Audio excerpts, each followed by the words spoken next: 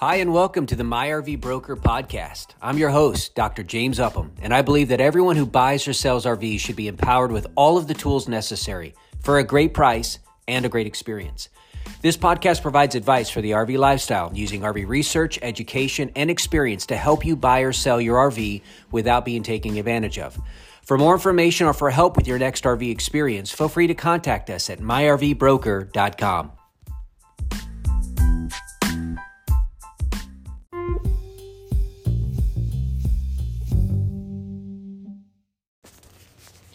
Well, hello there, RVers. James here with MyRV Broker.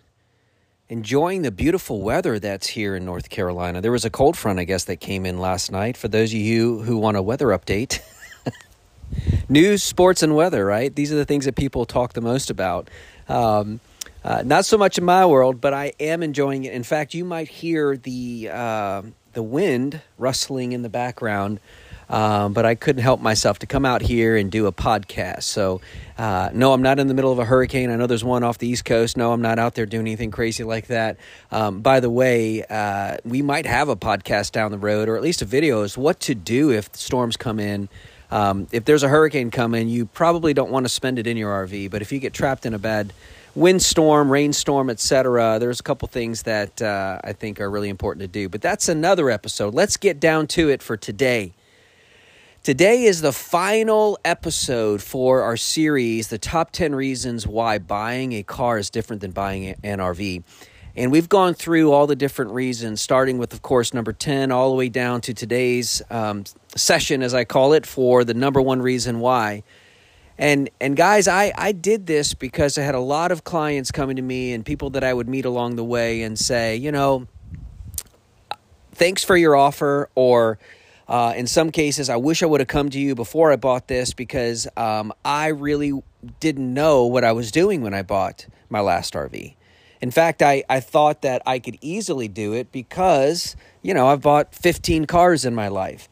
And I know the negotiation process, and I kind of had an idea as to why it is that I want this RV and what the price I think should be, and, you know, et cetera, et cetera, et cetera.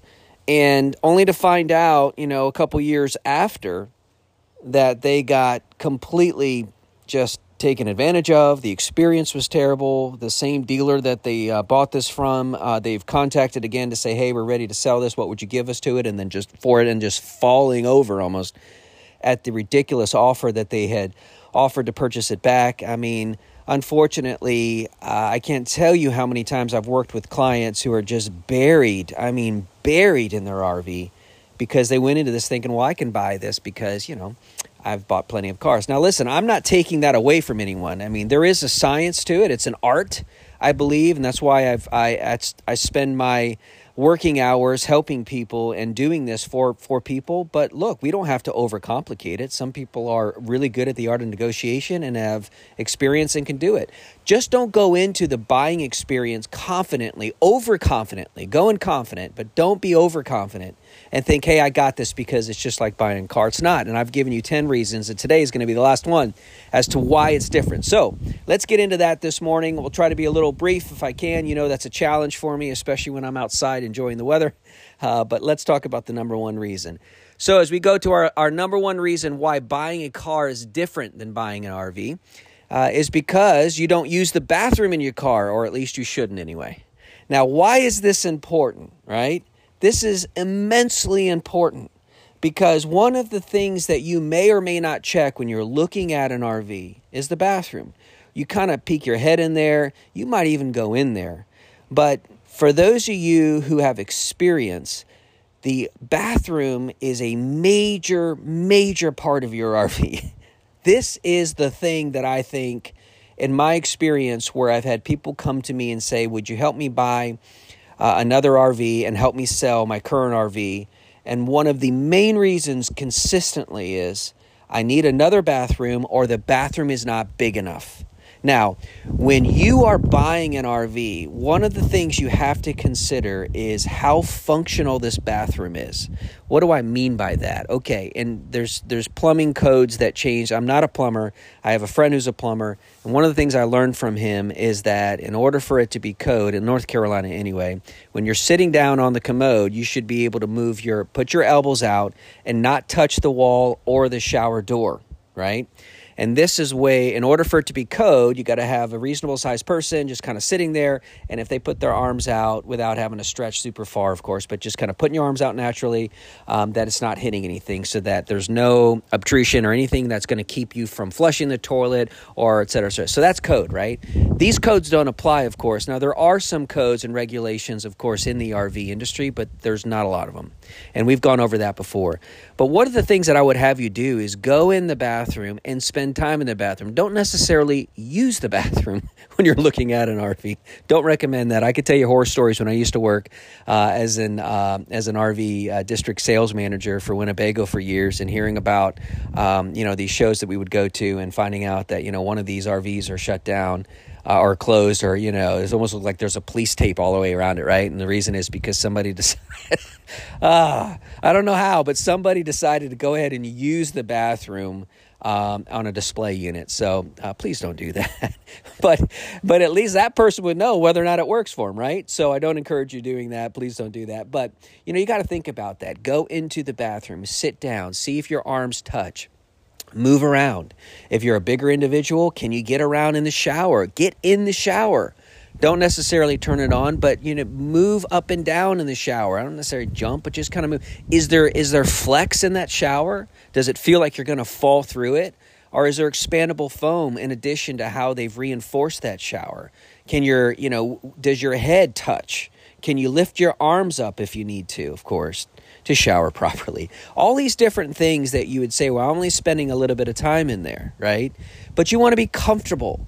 And especially for resale value, when you decide to sell your RV down the road, people who have been RVers know that that's one of the things that they wish they would have changed about their RV, and they're going to focus on the bathroom. I cannot understand. Now, let me backtrack. For years, the bathroom has been kind of an afterthought for RV manufacturers. When I was working again for Winnebago, I used to have this discussion with the product designers all the time. Guys, yes, you're focusing a little more on the kitchen these days. That's good, but why not the bathrooms? You go to a home, and the first thing that your realtor is going to say to you, if you have an outdated house, they're going to say, focus on the bathrooms, focus on the kitchen, right?